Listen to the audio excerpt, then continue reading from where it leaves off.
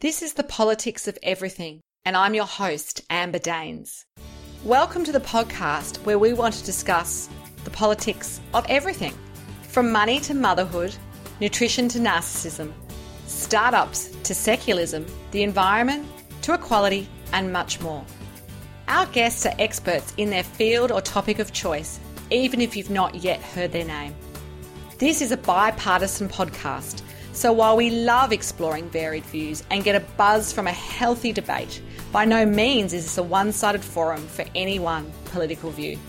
So please listen up and enjoy the politics of everything. Politics makes for heated debates and sometimes is the value-driven glue that binds us together. My guest today, Angela Vithoulkas, has a solid history as a small business advocate, commentator and advisor.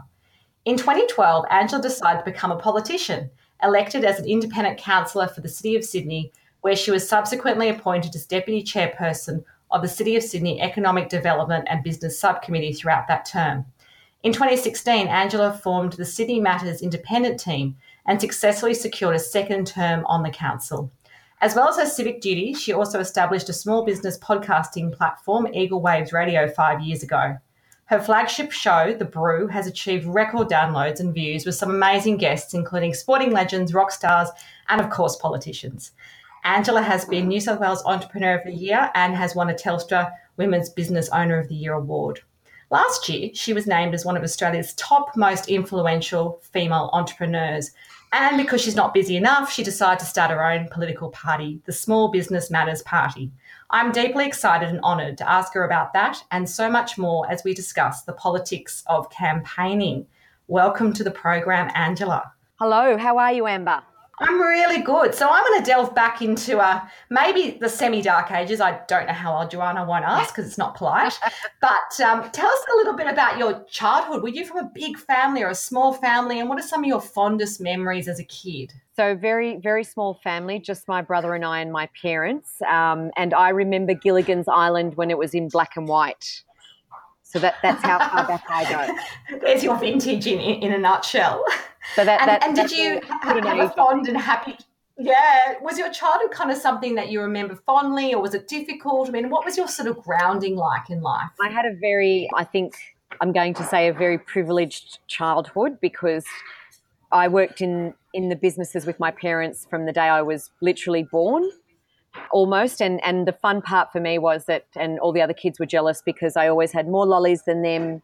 My dad used to bring me a hot chocolate to school every morning and leave it outside my door for little lunch, so I wouldn't drink the awful free milk that was given to us sitting in the sun for several hours. So I had fun. I had a great time as a kid, hanging out in the shop and serving customers and learning all my intense math skills from a very early age. I was ready, no doubt, to be an entrepreneur from a very young point. It does sound that way. So early career, did you stay in the family business? Did you branch out? And what did that experience teach you? I didn't branch out. I left school probably before I should have, but exactly when I was ready.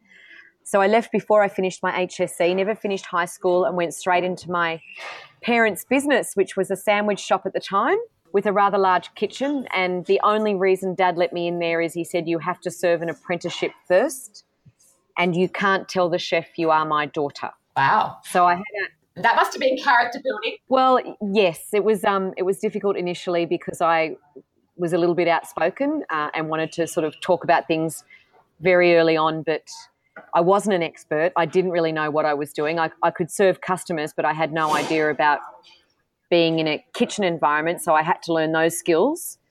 And the chef used to always make me crawl into the rotisserie and clean the ovens, lie down and get into the oven and clean them because I was the smallest person in the kitchen, so he took advantage of it. I used to go home with bits of chicken in my hair and the dog would chase me down the street next door. Oh my goodness, what a classic image. So as a small business owner, obviously there's lots of challenges. I can relate to those. Hospitality has its own particular challenges. And do you think that it's been particularly more challenging perhaps in recent times to, say, compare to other sectors like, tech or, other entrepreneurial pursuits that you might have, gone down? And have you really managed to stay ahead of the pack? Because you've been in the industry for a very long time. So things have changed in hospitality. They're not as easy as they once were. You had to initially used to just turn up and get the job done. You'd work hard, and that made all the difference in the world. But as things have progressed, competition has intensified. Everybody wants to make coffee, so it's the new red wine situation. And it's become an issue. I mean, I'll give you the example is where my latest business is in the city on George Street. When I first came here 15 years ago, there were 5 other cafes around me. There are now 28 cafes around me. And there aren't any more. Competition is crazy by the sounds of it. Competition is crazy. And let's face it, raisin toast is the same in any shop. I like to think we're outstanding at what we do, but it is a mainstream business model that hasn't really changed much over the years. You've only got to try and do it faster and tastier than someone else. So it's an interesting situation. So the idea that you would enter politics, was that something you just decided one day it was time? I mean, or was there a tipping point that really made you motivated to want to go out there and I guess have a really public profile where perhaps you may have avoided that? It's an interesting scenario because not only did I never intend to go into politics, even when I started to become involved, it wasn't my intention to do it. I hate having my photo taken, Amber. I dislike cameras. It's not where I would want to be. So it was quite, it felt unnatural for me to be involved at a level where suddenly I was the front spokesperson and my face was on 20,000 posters around Sydney. I always used to look up at a telegraph pole and go, oh my God, that's me. And I hated it for so long. I still hate it now, but I know that's just part of the job. But it wasn't something I sought. And I didn't get involved straight up as wanting to be a politician. I was just last man standing. So tell us about that. Let's cast your mind back to sort of 6-7 years ago. When you say last man standing, how did it even happen? I mean, people just don't tend to knock on your door and go, can you run for office, do they? They do, actually. They do suggest that it's a good idea for you to get into politics. They pay you a lot of compliments to try and make you dream about a bigger life and tell you that you're the right person and you've got a lot of experience and you'd be really good at this. But I was approached by a group of people who wanted to set up another independent team to contest local government for the City of Sydney. And I thought I was being part of a group. I didn't ever entertain the thought that I would be putting my hand up to run for Lord Mayor in 2012. But this particular group found that they didn't find any other candidates. They didn't put it that way to me, but I was later to find out that there was no one else interested other than me. Surprise, Angela. But I didn't know I was actually interested until I was sort of pushed to the front and someone said, it's you, tag, you're it. So that's how it happened. It was quite unintentional. I got bitten by a bug of a dream and a focus and an idea that maybe I could do this. I had zero idea of what it entailed. I had zero idea of what I was about to give up in my life. I had zero idea that I was about to be involved in a situation of which not only did I have no experience, but everyone else in this game had a lot more than me. So I was very much like a baby on her first day at school. That's incredible. And after all those years of having so much experience and being a leader in what you do, it's, I guess, like day one back at school, really. It is. And I think it's even worse when, they say you can't teach an old dog new tricks.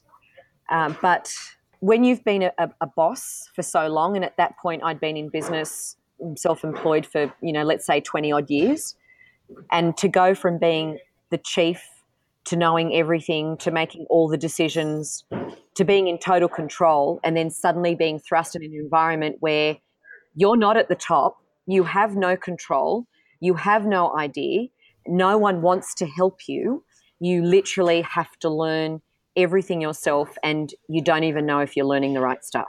That sounds overwhelming, but you've been a councillor now at the City of Sydney for 6 or so years. What have you discovered about the realities of campaigning? Because it's obviously a very particular process, and with the digital social media age, it's probably even more frantic than it's ever been. What's that experience been about for you? So politics has changed because of the digital world and the social media that now is, minute by minute. But the old school style of politics, of grassroots, that hasn't changed, Amber. You still need to go out and talk to people. You still need to door knock. You still need to turn up at events. You still need to be right across everything and not just have short, sharp media comments. You need to sit down next to a person and talk to them about what they're going through and see from that conversation whether you can help them and whether you have the ability and the resources to do that. So that part hasn't changed. But for me, cold calling was one of the difficult challenges that I faced. I didn't understand. Who likes cold calling? Surely nobody. Walking up to someone's front door and knocking on the door and saying, hi, I'm running for local government, and having this weird look on someone's face confront you like, why are you wasting my time? I'm at home and trying to enjoy dinner with my family, or I'm trying to clean the house, or I've got a baby, or I'm just going out to work. I felt like I was invading people's privacy every time I knocked on a door. In fact, my staff used to push me through the gate, down the gate's pathway, and say, you've got to knock on this person's door. And I'm like, no, they're not home. And they'd say, but you haven't tried yet. I can tell. I used to say, I can tell they're not home. Sometimes they believe me. That is hilarious. It was awful. It was embarrassing, and I was scared, and I felt humiliated so much of the time. And, I used to think, well, who would want to talk to me? Who would care about what I'm trying to do? And that was the biggest challenge that I faced in that first campaign, was coming face to face with obviously my fear and insecurity about whether I was good enough to be there. Absolutely. And with the campaign, obviously there's a strategy and a message that you're trying to get across. Each campaign probably has its own nuance depending on the issues of the day and, how you approach those. Your campaign team, who were they and how did they help you? So I had I had my family around me. So my brother was and has always been my right hand. I had some close friends. I was so new to the world that I didn't have what you would now call an advisor or a chief of staff. I just had friends with good intentions, and we were all learning as we were going. And funnily enough, when we ran the first campaign with no idea and no experience, we actually performed better than in the second campaign, even though I was elected again. We performed better in the first campaign by just sticking to a few topics and a few issues. In the second campaign, I tried to be all things to all people with more experienced personnel around me, with slick staff, all the bells and whistles, and it wasn't as effective as the grassroots, simple campaign that we ran with nothing. That's interesting. It just goes to show sometimes I think we do overcomplicate these things, even though at the end of the day, I guess a campaign is, yes, it's about getting you elected, but it's also about the serving of the people that you're in your constituency. So Exactly. I guess and being authentic and genuine, and not taking your eye off the ball. Like I think I did that with the second campaign by focusing so much on technical aspects and not the people part. What are we doing on social media? How are we doing this? What's the flyer look like, etc. I didn't worry about that the first time. I just said, oh yeah, that looks okay. And suddenly it became all about, where was the brand and where was the style and where was the tick. And the execution, maybe. Absolutely. I'm hoping that, next time I'll have learnt some very thorough lessons. Absolutely. So we have very few women in public office in Australia. Do you think men and women campaign differently, and are perhaps women judged harder than men, maybe even in 2018? Why or why not? I think there are some similarities here we can draw with the corporate life and politics in how men and women operate differently in those worlds. So I think the comparisons there that I would look at is men network differently in the corporate world and women network differently. I don't play golf, and I probably not going to meet a bunch of people for drinks and have a few beers and nut over where am I going to get my next job from. So as a typical female, I think in politics for us, it's all about meeting people face to face, connecting with them on a level that we can empathise with and understand. I think, and I'm safe here, I'm comfortable with generalising. Men have a lot more open bravado about walking into a room and thinking automatically they're all going to love me. Absolutely. Women walk into a room and think, right, how am I going to make this work? And that's our focus. We don't assume automatically that just because we're there that we've won or we've ticked something. So I don't believe that that's coming from an insecure place, Amber. I think it's just a different approach. I think our approach as women works better. It connects better. But clearly we have more men in politics, so the numbers might speak differently, but I think that's a whole other challenge there. So women do things differently. Our approach is different. I think That can be a good thing too, I it imagine. It is, doesn't have to be seen as a negative. it's a gentler, I think it's a gentler approach, but we can step up when need be. I mean, I have a very loud voice when required. And I think I'm fairly tough. You do need to be a lot more thick-skinned, I think, as a woman in politics, but you have to be more thick-skinned in the corporate world as well. There aren't many differences here if you're drawing parallels. People do judge you on the way that you look, and they judge a woman on the way that she looks harsher than they judge a man. And tongue in cheek here, that's clear because I don't think there are that many attractive men in politics. Totally. I would agree with that. I would agree with that. I'm okay to say that. I'm happy to say that. There just aren't that many hot dudes in politics. Fair enough. So what do you think makes for that strong winning campaign? You sort of did the juxtaposition of your first to your second campaign and touched on some of the ideas of grassroots ideas. And I guess at different levels of politics, it might play out differently because, federal issues and state issues and local issues might all be slightly more nuanced. So what do you think are some of the key elements for those amazing campaigns that help get politicians over the line, perhaps even if the rest of their party is struggling? It's what we connect with, I think, on a personal level and how we identify. So you don't necessarily have to have been through that experience, but you do need to understand what it's been like for someone else if there is an issue. Because somewhere in politics, everything that we do and say and address and contemplate is somebody's issue or a need.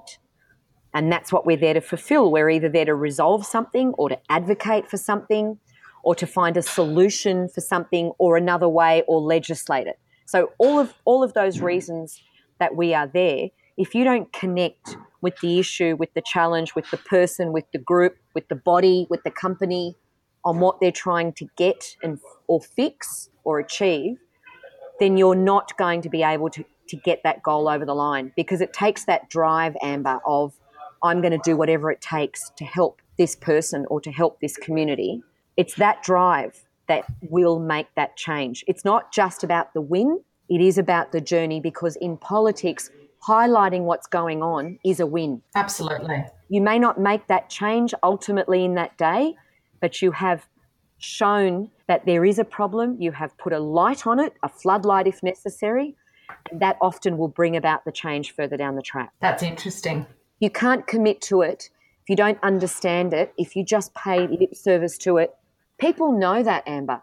They can I think that too. I do. I think people are very savvy, and I think years ago, perhaps politicians weren't under so much of a microscope because of the way in which the media cycle works now, and the 24/7 media cycle really. But I definitely think people know. Well, people aren't as silly, I think, from a perspective of they've had so many lies served up to them that they recognise it a mile away. So if you're not genuine and you're not authentic and you think you're that slick, old-fashioned salesman who used to go around with the Hoover vacuum cleaner, your days are outnumbered. You are either gone or on your way out. It's issue-based. It's, are you a champion of change? Can you help someone? And you should never judge the issue, the size of the issue, because there are some politicians who will only go after a big issue for a big win, so they look good. It should be important. The smaller issues for that person should be just as important as a major federal issue, because what happens in your backyard is vital to you. May not worry you what's happening in Canberra, but what happens in your backyard does worry you. And those politicians that are true civic leaders care just as much about that as they do about what happens in Canberra. Yeah, no, I think that totally makes sense. And perhaps, without sort of criticising any particular politicians, the cycle we've been in for the past decade, where we have a revolving door of federal leaders and so forth, has probably, dampened our appetite and trust factor, because we feel like it's just about the next election win. It's not really about the issues. And I think that's the challenge we're in at the moment. I agree. And it's affected people within politics. So having that kind of instability in a leadership of some kind, and again, regardless of what colour politics you are, having genuine leadership in politics means that that group or that party also have someone to follow and believe in. And I think that instability has affected the culture of politics within the parties and the people that are in it. And they've also felt that instability, and that's kept good people out, or it's pushed good people out. They're two really good points. You're still there, Angela? I am, in spite of everyone. So as the founder, obviously, of a new political party, which is super exciting, imagine super challenging, the Small Business Matters Party, what platform are you going to be campaigning on, and where are you at in this process? So we are a new party, Amber. Thank you for bringing us up. Small Business Matters is important, and it is our next fight. It's the next battle for the next election. But what I addressed in 5 years in local government was that I had the true expertise of small business. I am a small business owner. I live it, I walk it, I talk it. And people were really drawn to that. So a lot of the issues that I dealt with locally was about and for small business owners. And of course, as issues got greater in Sydney and my voice got louder and complications were piling up within different infrastructure projects, I felt the need to be a bigger advocate. So we formed a party, and that's not the easiest thing to do. I have to tell you that many have tried over the years in Australia to set up a small business party. This is the first time it's ever been achieved, and it's been achieved by a small business woman, I'm very proud to say. Congratulations. Thank you. Our next step, I mean, we're a few months old now, but we have soft launched our campaign for 2019 for the New South Wales state election. And our purpose here is to advocate for small business. So I'm not complicating it, Amber. I'm not coming out with 15 policies on what I'm going to do to change New South Wales. We're keeping it simple. We're here to champion small business and small business owners, and even more important, the communities around these small businesses. We're here to fight for them. We're here to make sure that change happens at the beginning, and that's what a seat at the table gives us in the upper house of the New South Wales Parliament. It means, Amber, that we can sit there and say very loudly, that's not a good idea. It's not going to go well for small business. Have you thought about it before you rush out and do it? And that's what we're there for. We're there for the sensible voice, the calm voice, and if necessary, the very loud and aggressive voice to make sure we're heard. And obviously you're heading up the party. How are you going about recruiting candidates? Well, I'm very glad you brought that up because we're looking for some great people. I'd really love to get some more small business women on board and to help amplify their voice as well, because women have a different voice in small business. We are looking for men. It's not that we're excluding them. We're very much looking for them. But we need to put a call out there because people that haven't considered serving in politics and doing something for the greater good, this might be their time. Maybe they haven't had a party that's really addressed all of their needs or where their dreams lie. There might be a party now for them, and it could be us. It could be Small Business Matters. If you're concerned about what small business is doing and what it's going through, if you're concerned about the future and legislation for small business, then this could be your new home. You might have a chance here to fight the good fight. Well, that sounds very inspiring. Changing tack a little bit, what would be your favourite political campaign of all time, and why do you think it works so well? Look, I have to say that Kevin 07 was a phenomenal campaign. I mean, he took down a very revered and entrenched politician. John Howard certainly knew what he was doing, whether you liked his politics or not. So Kevin came along. He ran an amazing digital campaign. It was social media really blossoming and spreading its wings in Australia for the first time in a major way for politics. He also ran a very media savvy campaign in mainstream media. So on TV, it was all about local. Kevin had built up his profile on Sunrise, if you remember, where he was. I remember that. Those chit chats he'd go on and have. That's right. It seems so normal. Those fluffy comments, you know, it might have been about a movie star or a blockbuster film, or he made those fluffy comments that we refer to in when it's not politically motivated. He was on with hockey a lot, so there was a lot of that bounce back, and he built up his profile. He was really savvy, and he took down an icon in Australia. So I'd have to say that's a real standout. And Kevin 07, whoever tagging that, and it's something to learn from. It was a very American-style campaign. I remember thinking that. It had that presidential feel to it with the Kevin 07 banners. With Obama, there were a lot of parallels there and what was to come. But and it wasn't necessarily a scare campaign. There was it didn't go negative. That's true. That's right. That's right. And I think that's a good example of something to hold on to, because it's not something I'm interested in. I've been a victim of that, and I'd like to sort of stay away from that if possible. Yeah, absolutely. So what's been your most challenging experience for you on the campaign trail, and how have you actually navigated that so that you can keep your mind on the task and not take it too personally? Because at the end of the day, Angela, you're a human being, and, you know, you can have a thick skin in public, but obviously stuff can hurt even if it is done for the campaign purpose. It has been a challenge in building up the political brand. I don't think that anyone would question my credibility as a small business owner, but in politics, I am a newbie and I don't have the resources of mainstream politics and the party machine behind me to give me that automatic credibility. So banging down doors, getting that attention that small business deserves, being legitimate and having a lot of substance to the brand as a politician has been a real challenge, Amber. I mean, when people don't take you seriously, even when you're elected, because you're an independent, it's personal. And even if you do have a thick skin, you're still fighting a war that feels like it's never going to change. And a lot of that has to do with the fact that I'm an independent female politician on top of everything else. And I feel that every day. It doesn't get easier for me. Wow, that's incredible. But you're still fighting the good fight, which is fantastic. So just to wrap up, what would be your top 3 tips for anyone wanting to succeed in the politics of campaigning in case they're thinking of maybe joining your party or running for office? I think it's vital to be very clear where you stand internally as a person, where you stand on issues and what you want to achieve, so that your authenticity and your genuineness comes out. If you sell out for whatever reason, it will come back to bite you. So being true to yourself should always be your number one goal. Not getting elected. I understand that it is the reality of doing business, if you will, in politics. But being true to yourself means that wherever you end up will be the right point. Having a thick skin is paramount. You have to let things go like water off a duck's back, because at the end of the day, not only is it not personal, but it's a 24-hour media cycle, and someone somewhere tomorrow will be in the same position as you, and you'll get over it. Absolutely. They used to say you were like yesterday's news with the fish and chip wrappers. Absolutely. It's the same sort of, I think it's even quicker now in some ways because of the way the media moves. It's only you that goes back to check that article. Exactly. Not everyone else.